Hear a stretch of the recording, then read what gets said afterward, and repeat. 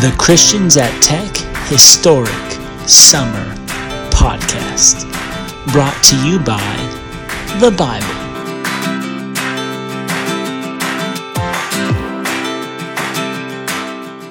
Hey y'all, it's Martin Fuller, and welcome to our podcast on the Historic Summer Reading Challenge. This is a little overview of the book of Judges, and let me just say that I'm really excited that we're all spending our summer, especially in this chaotic pandemic, getting to read the Bible, the Old Testament. This is so awesome, and it reminded me of a verse which is in 3 John 4. It says, "I have no greater joy than these things, that I hear that my children are walking in the truth."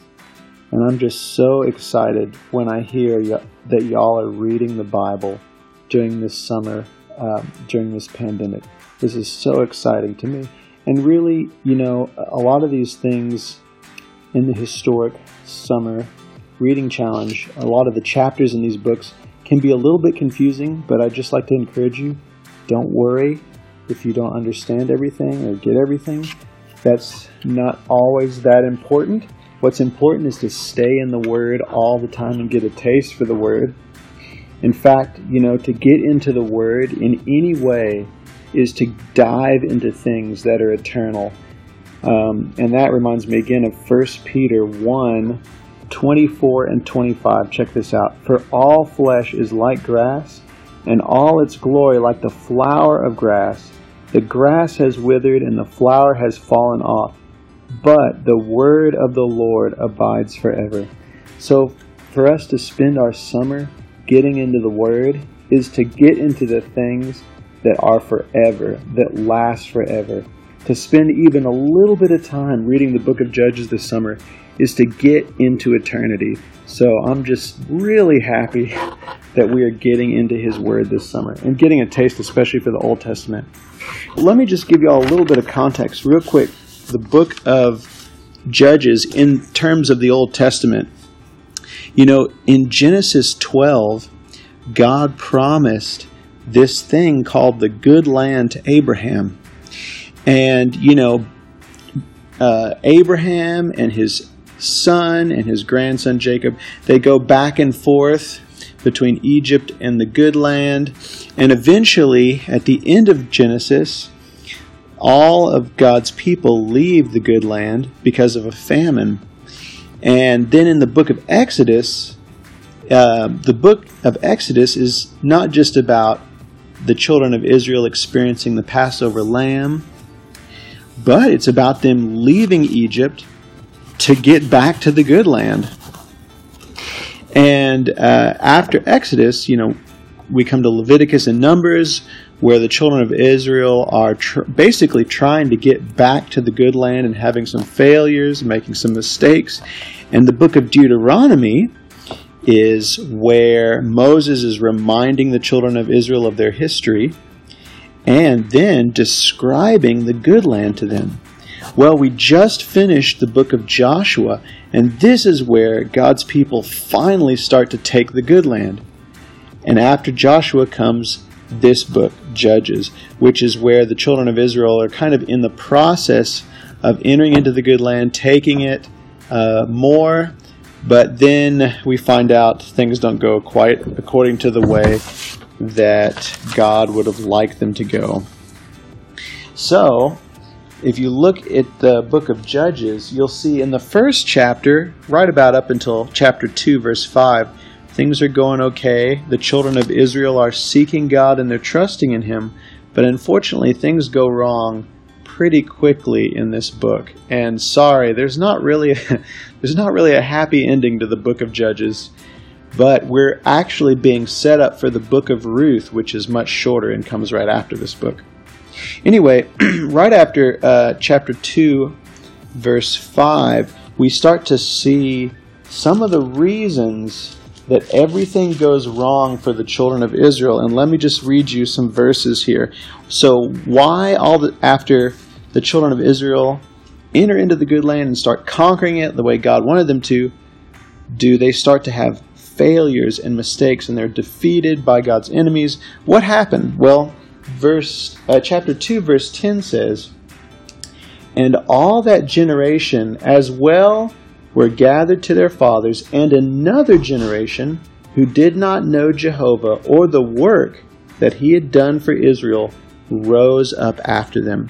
So here's the first problem. This is why we see so many failures in the book of Judges, is that the next generation didn't know Jehovah, and they didn't know the work that he had done. Also, in verse 11, it says that the children of Israel did what was evil in the sight of Jehovah and served the Baals. That is, they served other gods, not Jehovah, not God. And verse 12 mentions they forsook Jehovah. So these verses are what causes the problems throughout the book of Judges. They didn't know Jehovah. They didn't know his works for them. They served other gods, and they forsook Jehovah. And really, if you think about it carefully, this is what causes us enormous problems in our life. When we don't know the Lord, when we don't get to know him, when we don't spend time to get to know him, all sorts of problems come in. When we don't understand what he's done for us, when we forget what he's done for us, when we serve other gods, this country is full of other gods, like money, career, relationship. These are other gods. When we serve those gods and not the Lord, all sorts of problems come in. And then when we forsake the Lord, all sorts of problems come in. And this is what happened to the children of Israel, and this is why Judges kind of is like a train wreck and a dumpster fire. And then another big thing about the book of Judges that you may notice is in chapter 17, chapter 18, chapter 19, and chapter 21, you see a recurring verse, which is, and it says, "In those days there was no king in Israel.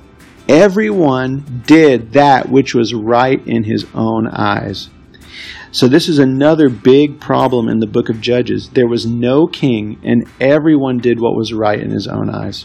Again, this causes us a lot of problems in our Christian life when we are not ruled by our King Jesus, right? Then we do what's right in our own eyes. And really, this is the world we're living in today.